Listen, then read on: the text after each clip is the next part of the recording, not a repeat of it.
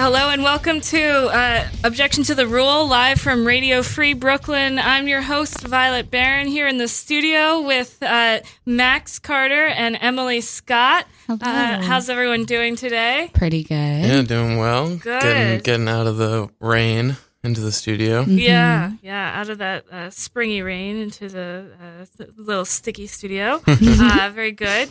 So this week we talk federal blocks to Trump's healthcare agenda, a new law on sexual abuse from Vatican City, a sort of ban on plastic bags in New York, and an overhaul of the specialized high school SAT, and much more. And we've got OG OTR host Rachel Cleary on the phone. Hey, Rachel. Okay.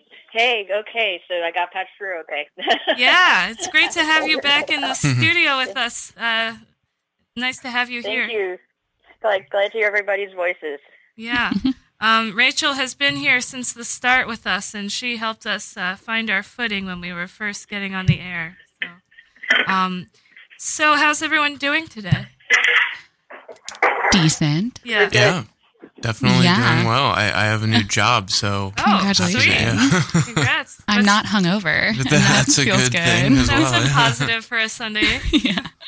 I'm no longer in Brooklyn, so it's a little bit of a trek for me, so I'm just calling in today. So. Nice. Cool. Yeah, how'd your move go, Rachel? It went pretty well. I mean, it was a move, so it was hectic. It was kind of crazy. We didn't know we were going to have to move, so it was like it came together really fast, and we had no idea we'd be moving to where we were moving to, but we like it, so we're happy here. Yeah, you're Manhattanites now, right? Yeah. Again, that's a culture adjustment, I'm sure. Yeah, we're up far up north enough. It's kind of like where New York went. Lots of mom and pop shops, small restaurants, things like that. Nice. Well, let's get right into it with the national news. This week, federal judges blocked 2 attempts by the Trump administration to reverse and challenge Obamacare protections. Association health plans was one, which would allow businesses to sort of cooperatively avoid the ACA requirements. And the other was additional work requirements for Medicaid recipients in order for them to qualify. This was regarded as a blow to Trump's healthcare agenda, which has been a main part of his platform since his campaign. So some questions about that. Republican attempts to repeal and replace Obamacare have largely been unsuccessful in the whole, and the administration's attempts to break it down are meeting with challenges. Why do we think that is? We've heard such a strong discourse on that from the Republican side. Why hasn't it worked so far?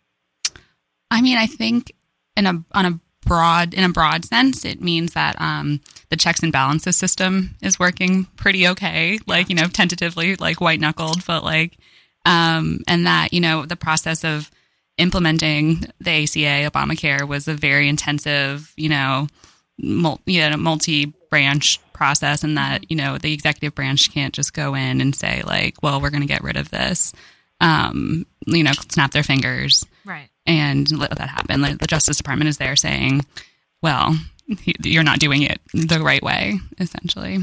Yeah, I mean, I think the other thing to pay attention to is the future that we're moving towards with 2020 approaching. I'm sort of surprised that the Trump administration and his campaign have been shifting the conversation towards repealing Obamacare after all of the Republican efforts have been such failures to impact the law in any way in terms of repeal. It seems like the conversation at this point has moved beyond whether or not to implement or repeal Obamacare, but whether or not we want universal health care. Mm-hmm. And so it's strange to me that the Trump administration is trying to take this approach of taking away this health care that I think even Republican voters have realized really works for them. I know that there was a lot of conversation where, Republican base supporters would say, repeal Obamacare. And then, when it came out that it's the same thing as ACA and they were benefiting from the program, the conversation shifted dramatically. So I'm interested to see how that conversation will continue as we get closer to the election. Right.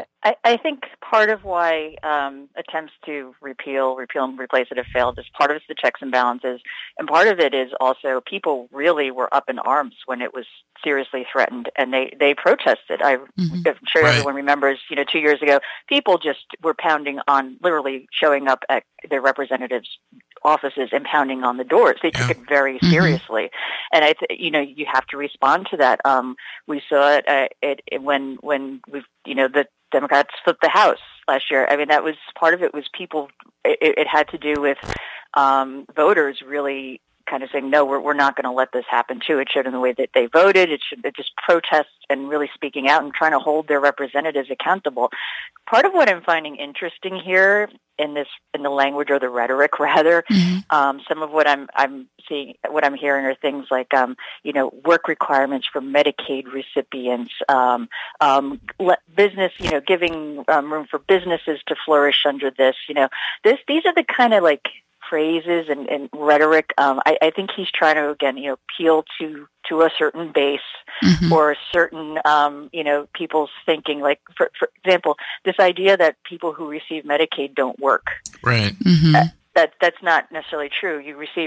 One qualifies for Medicaid if you, depending on your household size and your household income.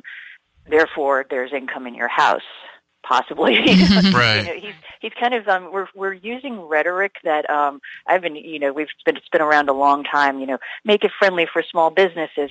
These people receiving entitlements just because they're lazy. We're kind of feeding this rhetoric and this kind of ignorance about who benefits from what. When I see this kind of language, I got to wonder if we're playing to a certain audience with all of a sudden talking about the ACA again. I mean, part of it might just be like, hey, the wall's not really happening. I got to do something here. The language is reminiscent of the sort of thing. He's speaking to I think he's speaking to his base with it.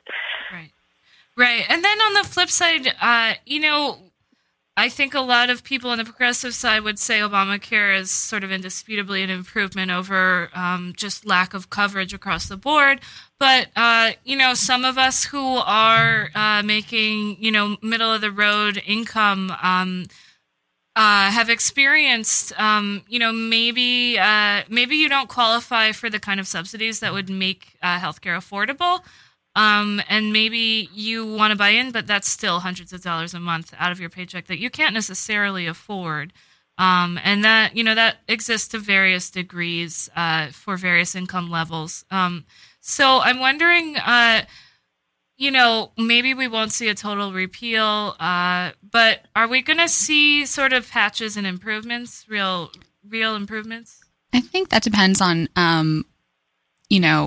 if people if the Republicans are finally okay, well, maybe we can edit. If people start actually sitting down and looking at how to because I think from the beginning, the ACA was never a perfect solution.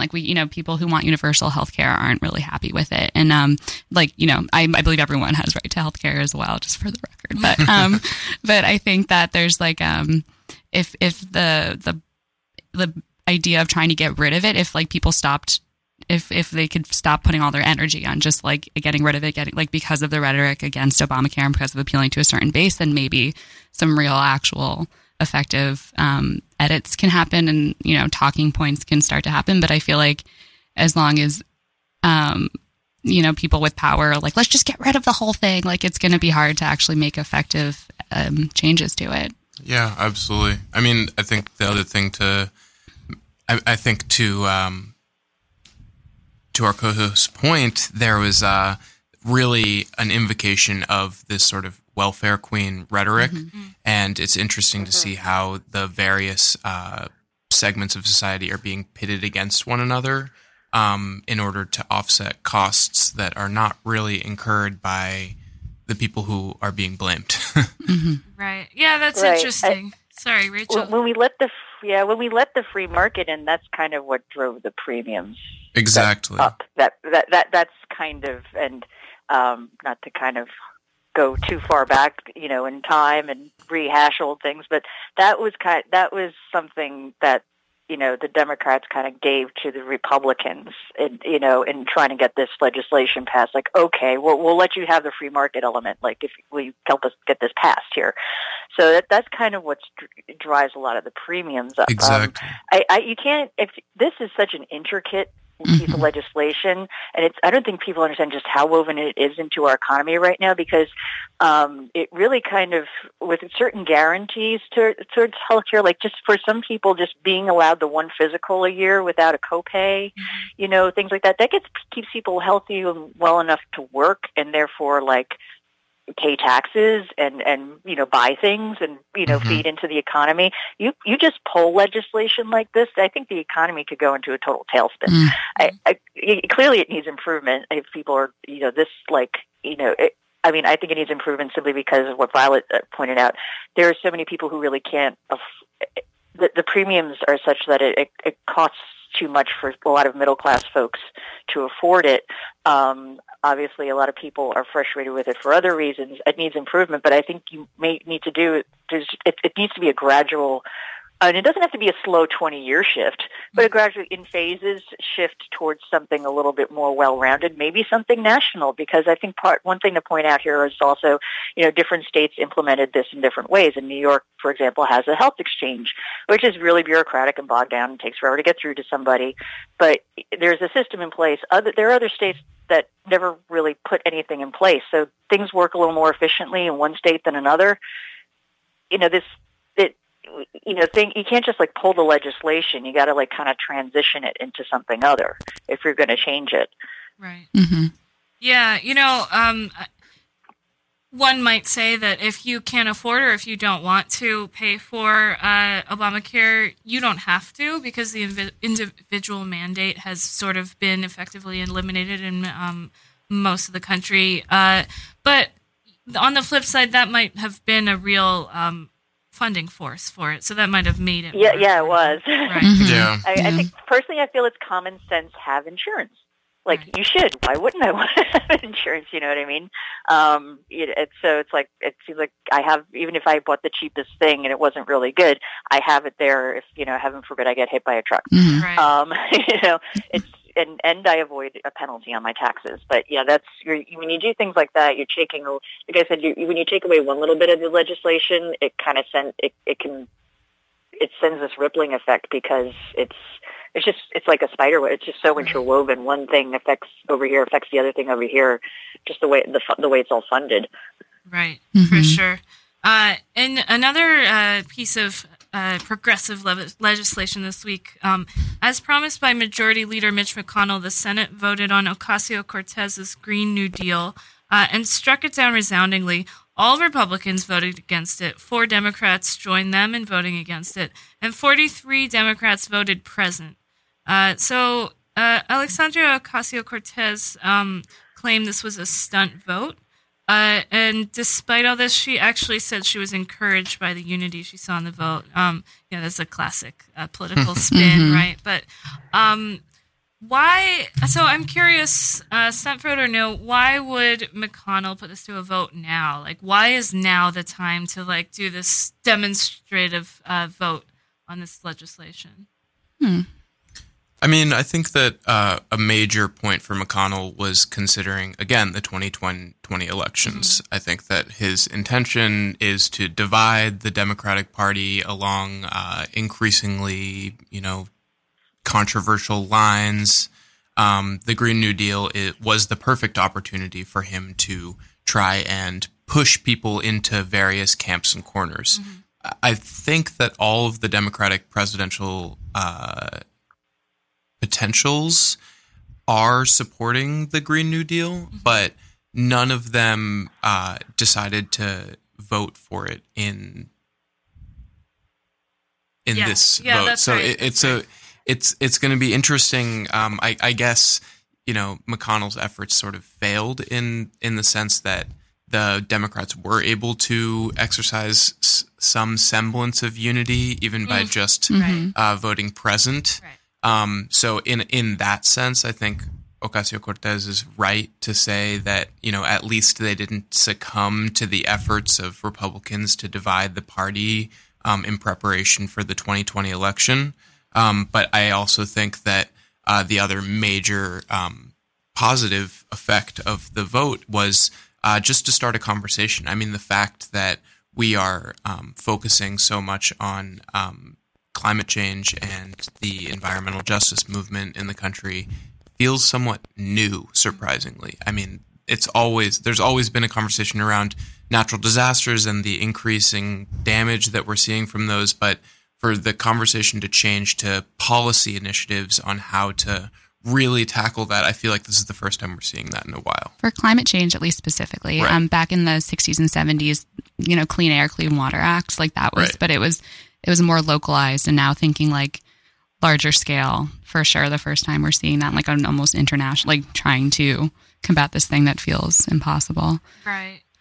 And we were trying to tackle the issue of jobs and the climate at the same time with this.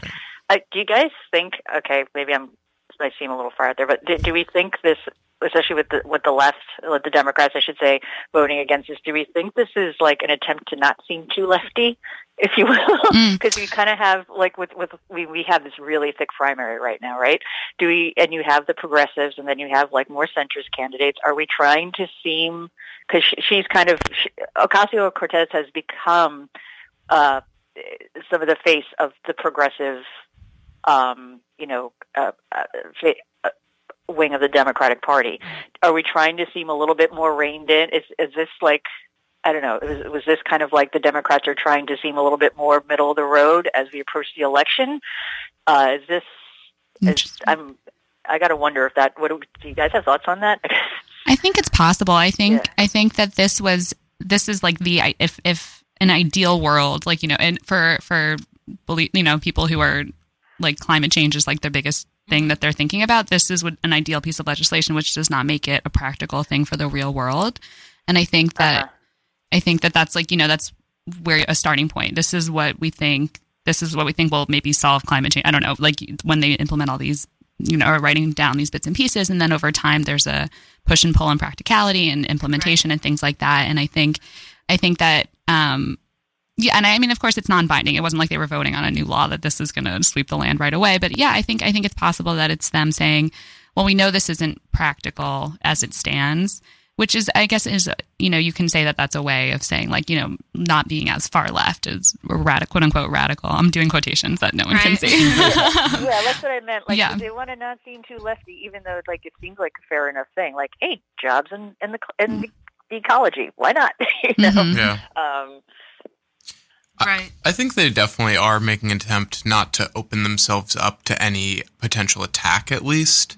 I think that, as you said, jobs and the environment are not necessarily controversial in themselves. If you just say we want more jobs and a clean environment, those are not controversial things. But when you're proposing huge, almost revolutionary institutional changes that compare to the New Deal, I think it opens yourself up to larger attacks that would go beyond even what you're comfortable with supporting. So if nothing else, I think the Democrats are definitely trying to protect themselves from anything like that, given that, as you're saying, it's such a large pool of sitting like government folks who are running. So they are all, dealing with these controversial legislation pieces while also gearing up and trying to like create a public face and yeah, well said, for sure. I agree that like Democrats can't really necessarily put their full weight behind this deal or and this formation, right? or choose not to. But it's interesting to me that they would that this would go to vote. McConnell likely had a political political agenda behind putting it to vote right now, but that this is drafted and that politicians are seriously considering it, as policy is interesting to me. So I'm expecting to see versions and variations of it as we go forward. It's the last point. The Department of Housing and Urban Development this week has sued Facebook for violating the Fair Housing Act by allegedly allowing housing advertisers to block their ads from appearing for users who selected interests like hijab, fashion, and Hispanic culture, according to Democracy Now!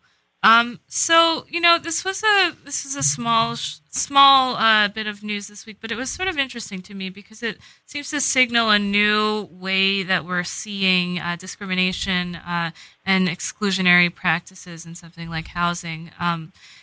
It's not something I would have thought about, Facebook has all of these third-party advertisers, and it may not monitor them necessarily very closely, but it allows them to sort of check certain boxes for users that it shows things to.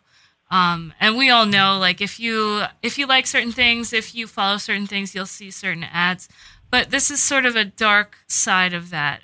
If you like certain things, you might not see housing, and you might not, especially in a market like ours in New York, if you don't click right away, you might miss out on that opportunity. So what do we think of this? Is this sort of a new form of discrimination? Is this truly new? In the sense of it being brought down to a data science, right? It's really interesting because it's just a checkbox as opposed to I don't know, census data or have not. I think it's interesting. I think so. I went through the whole licensed real estate process a few years ago. So so I'm well acquainted with that law, and because they do in New York, they do a lot of education about that because it is considered to be very serious by from real estate law perspective, and it's really subtle too the way that those laws work. If you have an ad that shows only people of a certain color for a housing unit, and that could be brought up to as a legal case. Oh, just visually in the ad. Visually in the ad, where they advertise, in a Christian newspaper versus not normal. Those laws do really hone in on the detail of who you may or may not be marketing to, and saying family friendly is not okay because that's part of the discrimination. Discrimination also is based on age and how many children you have and things like that. So those laws are made to deal with things like this, but it is interesting, the data world meeting up with the legal world becomes really interesting. Yeah. I mean, I think it's a classic case of redlining. I mean, you're just seeing it in a new frontier where the laws are not as the Wild West. Right. It's sort of the Wild West of the legal landscape.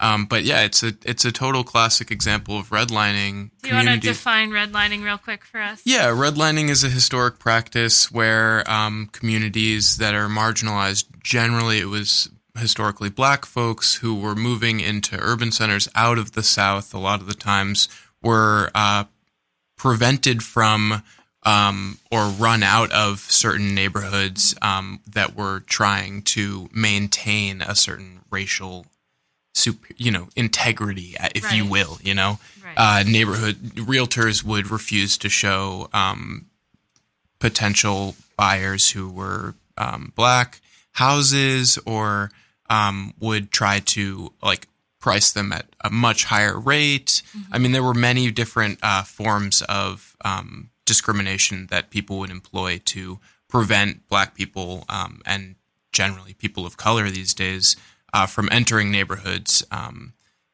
The rhetoric is the same these days. I mean, the fact that they would hone in on hijab fashion is pretty telling as far as who they're trying to keep out. And to me, it's a bit shocking. I shouldn't be surprised, but it's a bit shocking that that we have advertisers who are using Facebook and who are savvy enough to be using these social media sites to find potential renters, and they're going to consciously, avoid certain demographics. Yeah. Rachel, did you have thoughts on this? Yeah, I just, I'm someone who, I have managed Facebook pages, and, Facebook will say sometimes, prompt you, who do you want to sort of push advertising to? And maybe, this wouldn't be me, but, maybe you have a women's clothing boutique. So it might make sense. Women, I'd like more women than men to see my page, Mm-hmm. if you're paying for a page promotion, things like that. And it looks, and this is sort of where the algorithm needs to get monitored.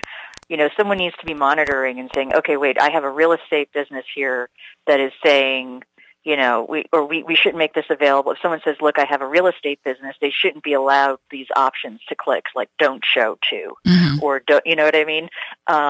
Things like that. Clearly, you can't just rely on the algorithm or on automation. We need more. You need people looking at this and taking a look at it and going, okay, wait, this is not cool. And I think that's it's kind of it's almost a little sad, just the discrimination pops up even when we automate things. Yeah. Right. It needs more oversight, is what it is. Well, it brings up you can't rely on people to not exploit the automation for Right. their own purposes, which could be to discriminate via housing. Yeah, I mean, even if you're, I thought where you were going with that was if you say you want your clothing store to go mostly to women, that brings up it'll still go to men, but you might, Facebook might say, if you pay for an ad, might through its algorithm say, okay, we're going to push it mostly in on the feeds of people who identify themselves on Facebook as female. Right. So that's kind of how they'll kind of sort it that way. Right, or people who have liked interests. other things that are similar. Right, or fashion is an interest, Right. or live in the town that your business is located in, things like that. And it's weird that you can kind of do. Well, I guess it's not weird that you can kind of do the opposite and saying no, I wouldn't want to advertise to this group's interest, but if someone needs to be like an actual human being needs to be looking at what the users are doing and how they're using these features to make sure that these discrimination doesn't happen. And I think this might be another instance of Facebook kind of running as an automated thing, and there not being enough oversight. Right. Yeah, I mean, there is a really interesting conversation going on these days about Facebook and other platforms' ability and process to manage their content. Right. I think this is part of that whole. Yeah. Yeah, it's part of that conversation there. Yeah, and it is a huge industry that I think I've seen some of the regulatory documents that they give to content regulators who are actually outsourced labor that basically sit in front of a computer and just say yes, no, yes, no, yes, no to content. And they've created all of these massive guideline books as far as to how they monitor the content and decide what is okay and not okay. And right. the politics are just an absolute mess. And I think, as much as I love to say, Facebook needs to get its shit together, Mm-hmm. it really is such a complicated issue. And I'm rooting for them all the time in an impossible situation. It's one of those things where they have to get it done, and there's just no way that they'll be able to handle the dynamic changes that are happening. Something like this, at least, there are was mentioned earlier, real estate professionals, I assume, could be hired to tackle this issue, state to state. Mm-hmm. But yeah, it's a good point. Right. Just about the vastness of it all. It's huge. So we're going to take a quick break. Next up is a new law for Vatican City and hundreds of thousands filling the streets in Algeria. Meanwhile, we've got Allison Hinds. Stay tuned.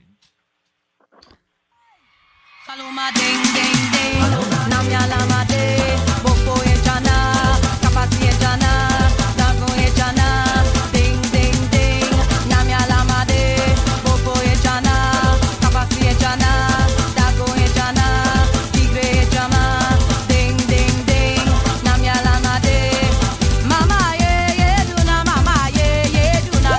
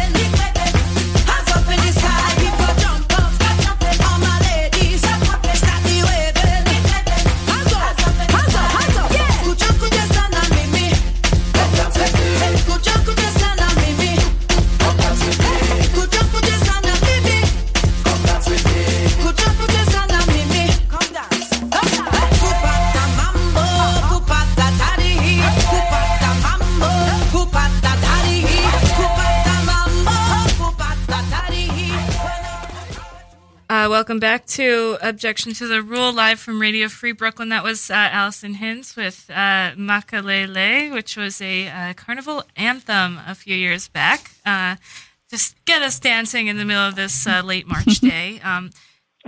So we're going to go into some Vatican news. Pope Francis issued a new law for Vatican City officials this week, which requires that church authorities immediately report any credible allegations of sexual abuse to the police. It also requires that people convicted of abuse be given quote, adequate support for psychological and spiritual rehabilitation.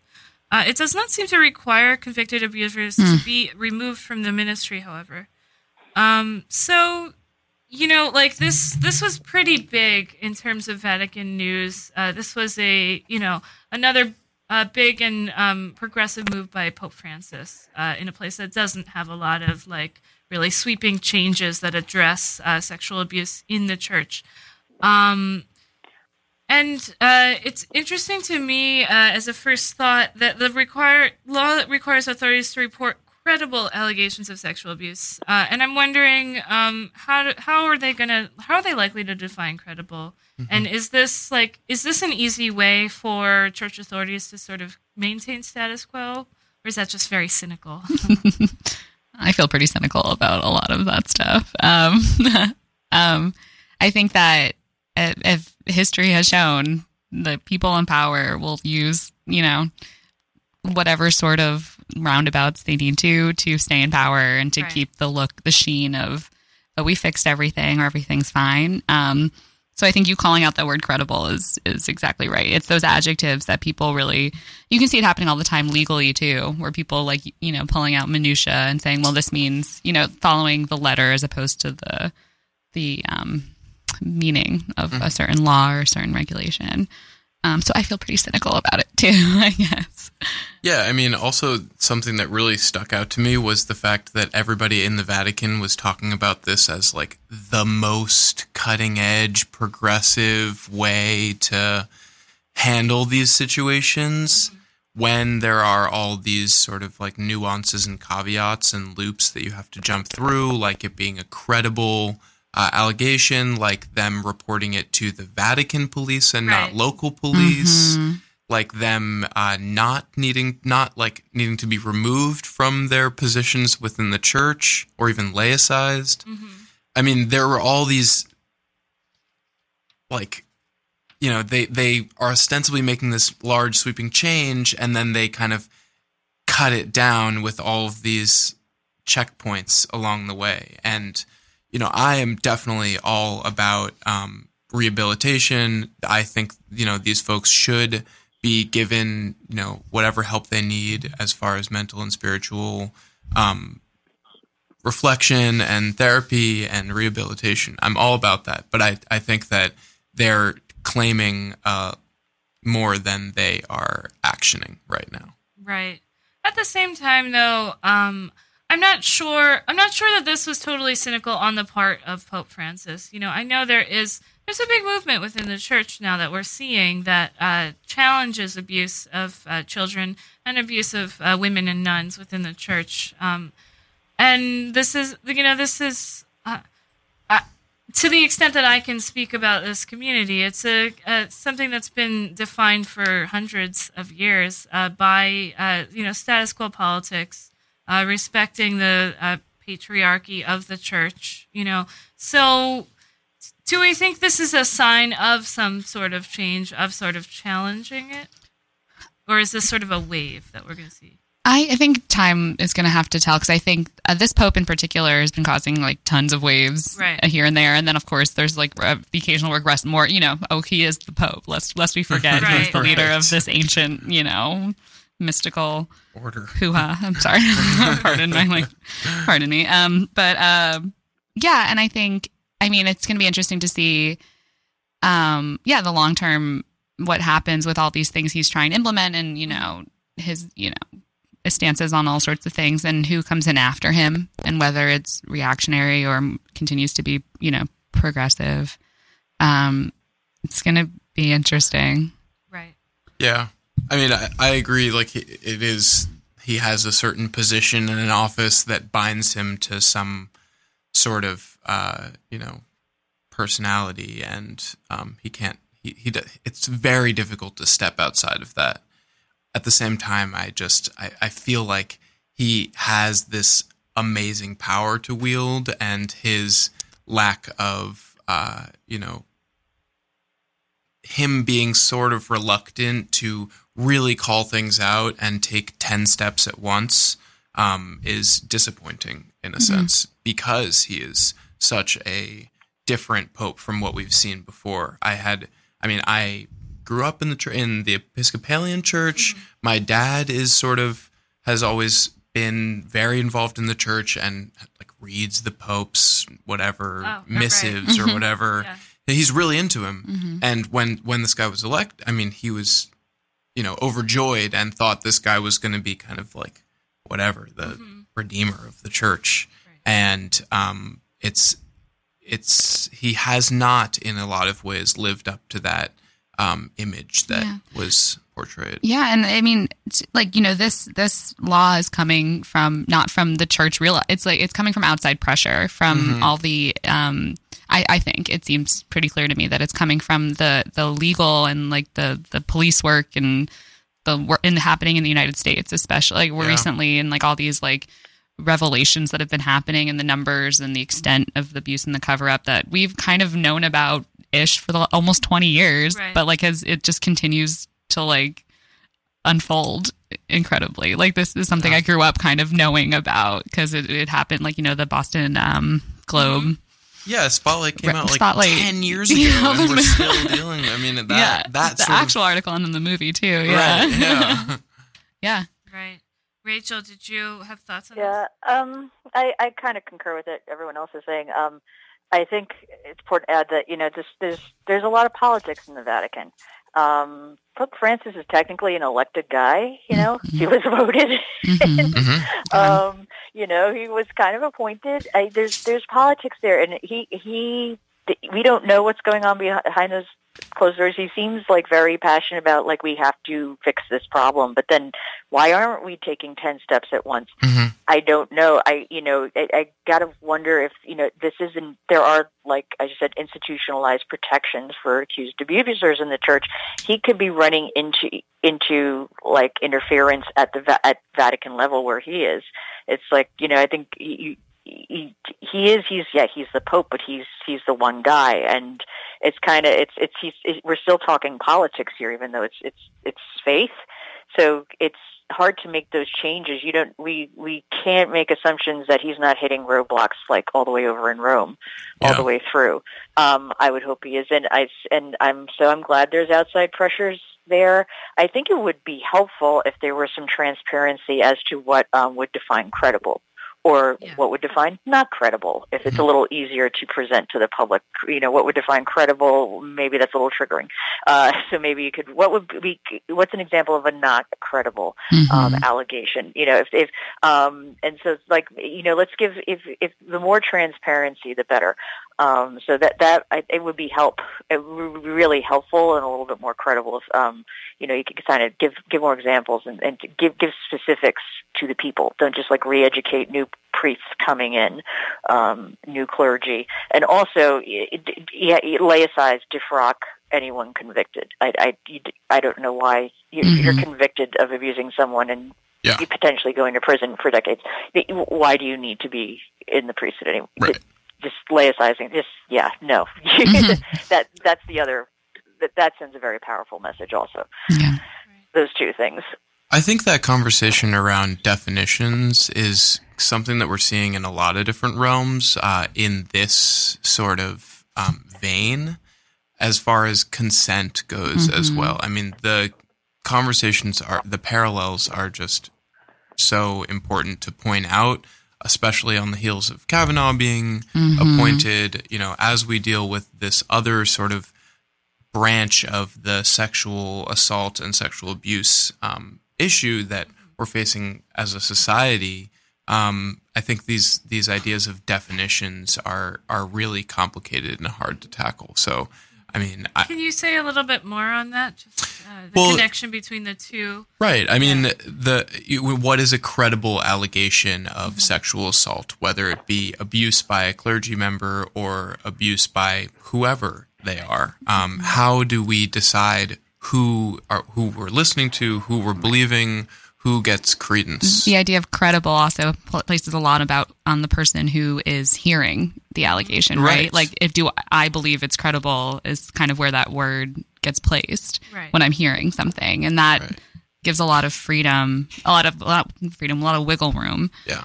And a lot of, I saw I was literally just thinking of the Kavanaugh thing when you started talking about that, where it's that idea that people are like, oh, I think something happened to her, but it wasn't what she's saying it is. Right. And it's like that, there's too much. It's like that, not too much. There's like that wiggle room that almost any is too much. And the conversation devolves always to, what are we going to believe this person in the face, and destroy this other person's reputation and life. And I think the same conversation happens with these clergy folks who ostensibly have given their lives to the community and are seen as sort of leadership figures and people who can kind of be protectors.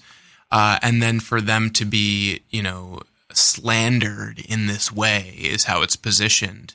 And so, it's this definition issue, this credibility issue, who's making the claim and who is being accused and who is arbitrating over that. Mm-hmm. I think it's hugely difficult to manage all of that. Yeah, definitely. So it'll be something that will be interesting to see how the church reacts and whether we actually see more convictions and more removal from positions of power because of this.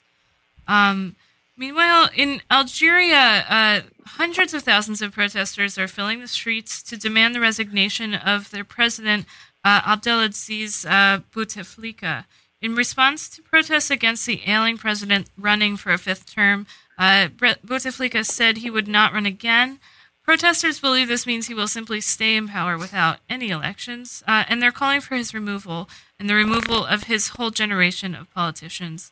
So this is sort of interesting. We haven't spoken about Algerian politics that much on this show, but it's interesting to see what happens in a country like this when huge amounts of people are just demanding a more democratic system. So I'm curious, how likely do we think these protests are to affect the change that they see?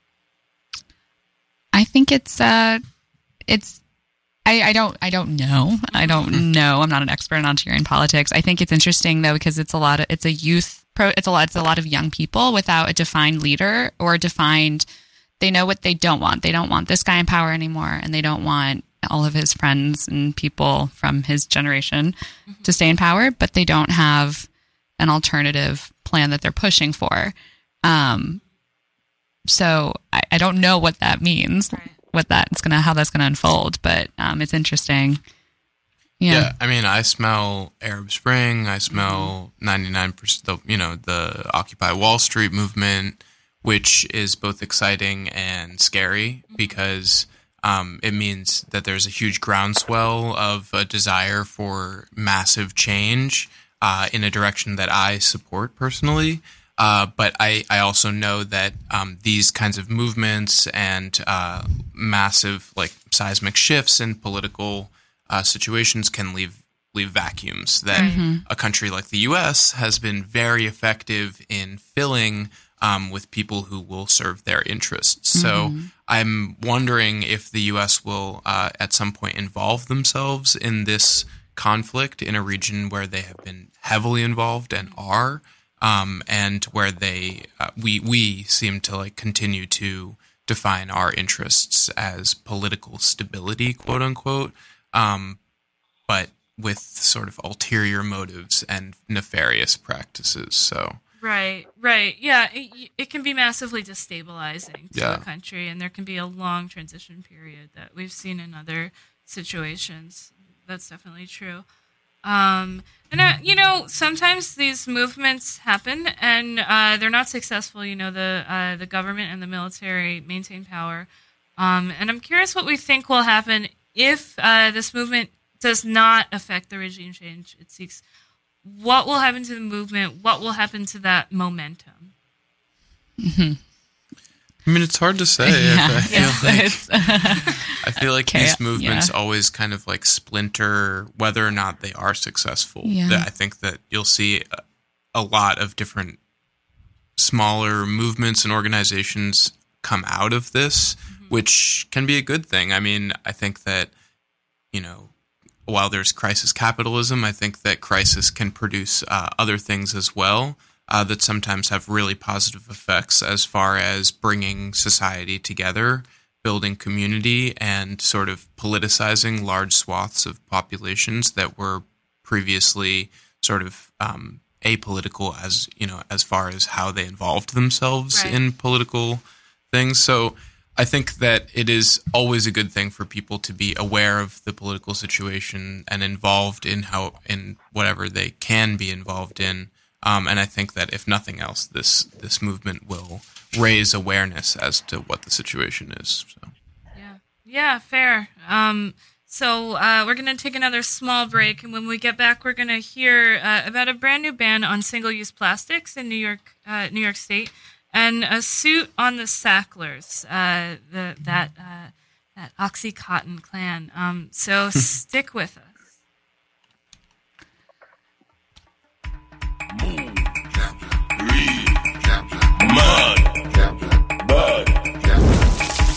It goes like I play no wicked job. I play no wicked job. I play no wicked job.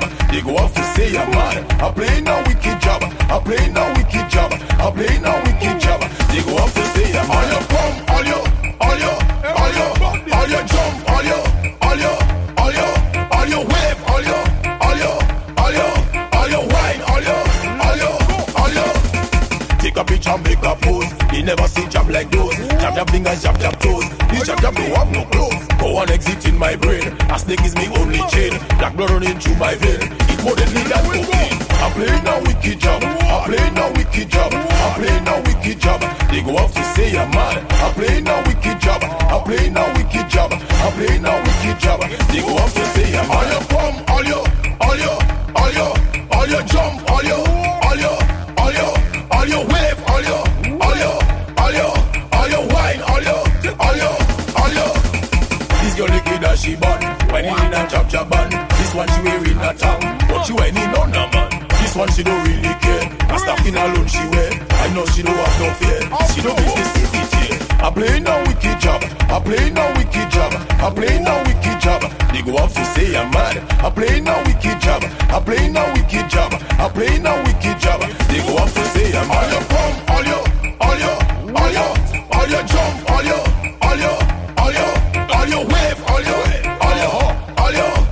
wine, all your. The devil hiding in hell. He and the Queen Jezebel. The last time a lady fell when she had the jab spell. I drinking rum from a pail, eating piece of rapid kill. If I ever make a jail, I jab them will take the pill. I play no wicked job. I play no wicked job. I play no wicked job. They go off to say I'm mad. I play no wicked job. I play no wicked job. I play no wicked job. They go off to say I'm all your come, all your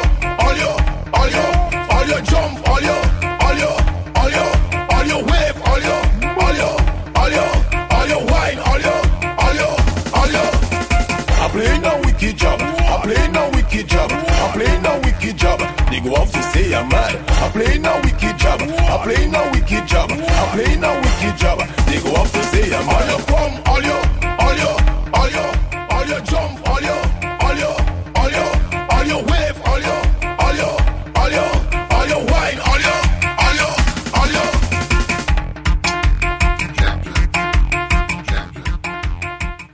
Welcome back. That was Tall Pre with Wicked Jab, continuing our Carnival Songs theme. So, news on a smaller scale, New York State will officially ban use of most types of single-use plastic bags in retail sales. Not every plastic bag will be banned. There are exceptions for restaurant takeout bags, meat and deli and meat counter bags, bulk items, bags, newspaper bags, garment bags, trash bags, and hold your cynicism, recycling bags. So individual counties in New York State can also opt into a 5-cent fee on paper bags.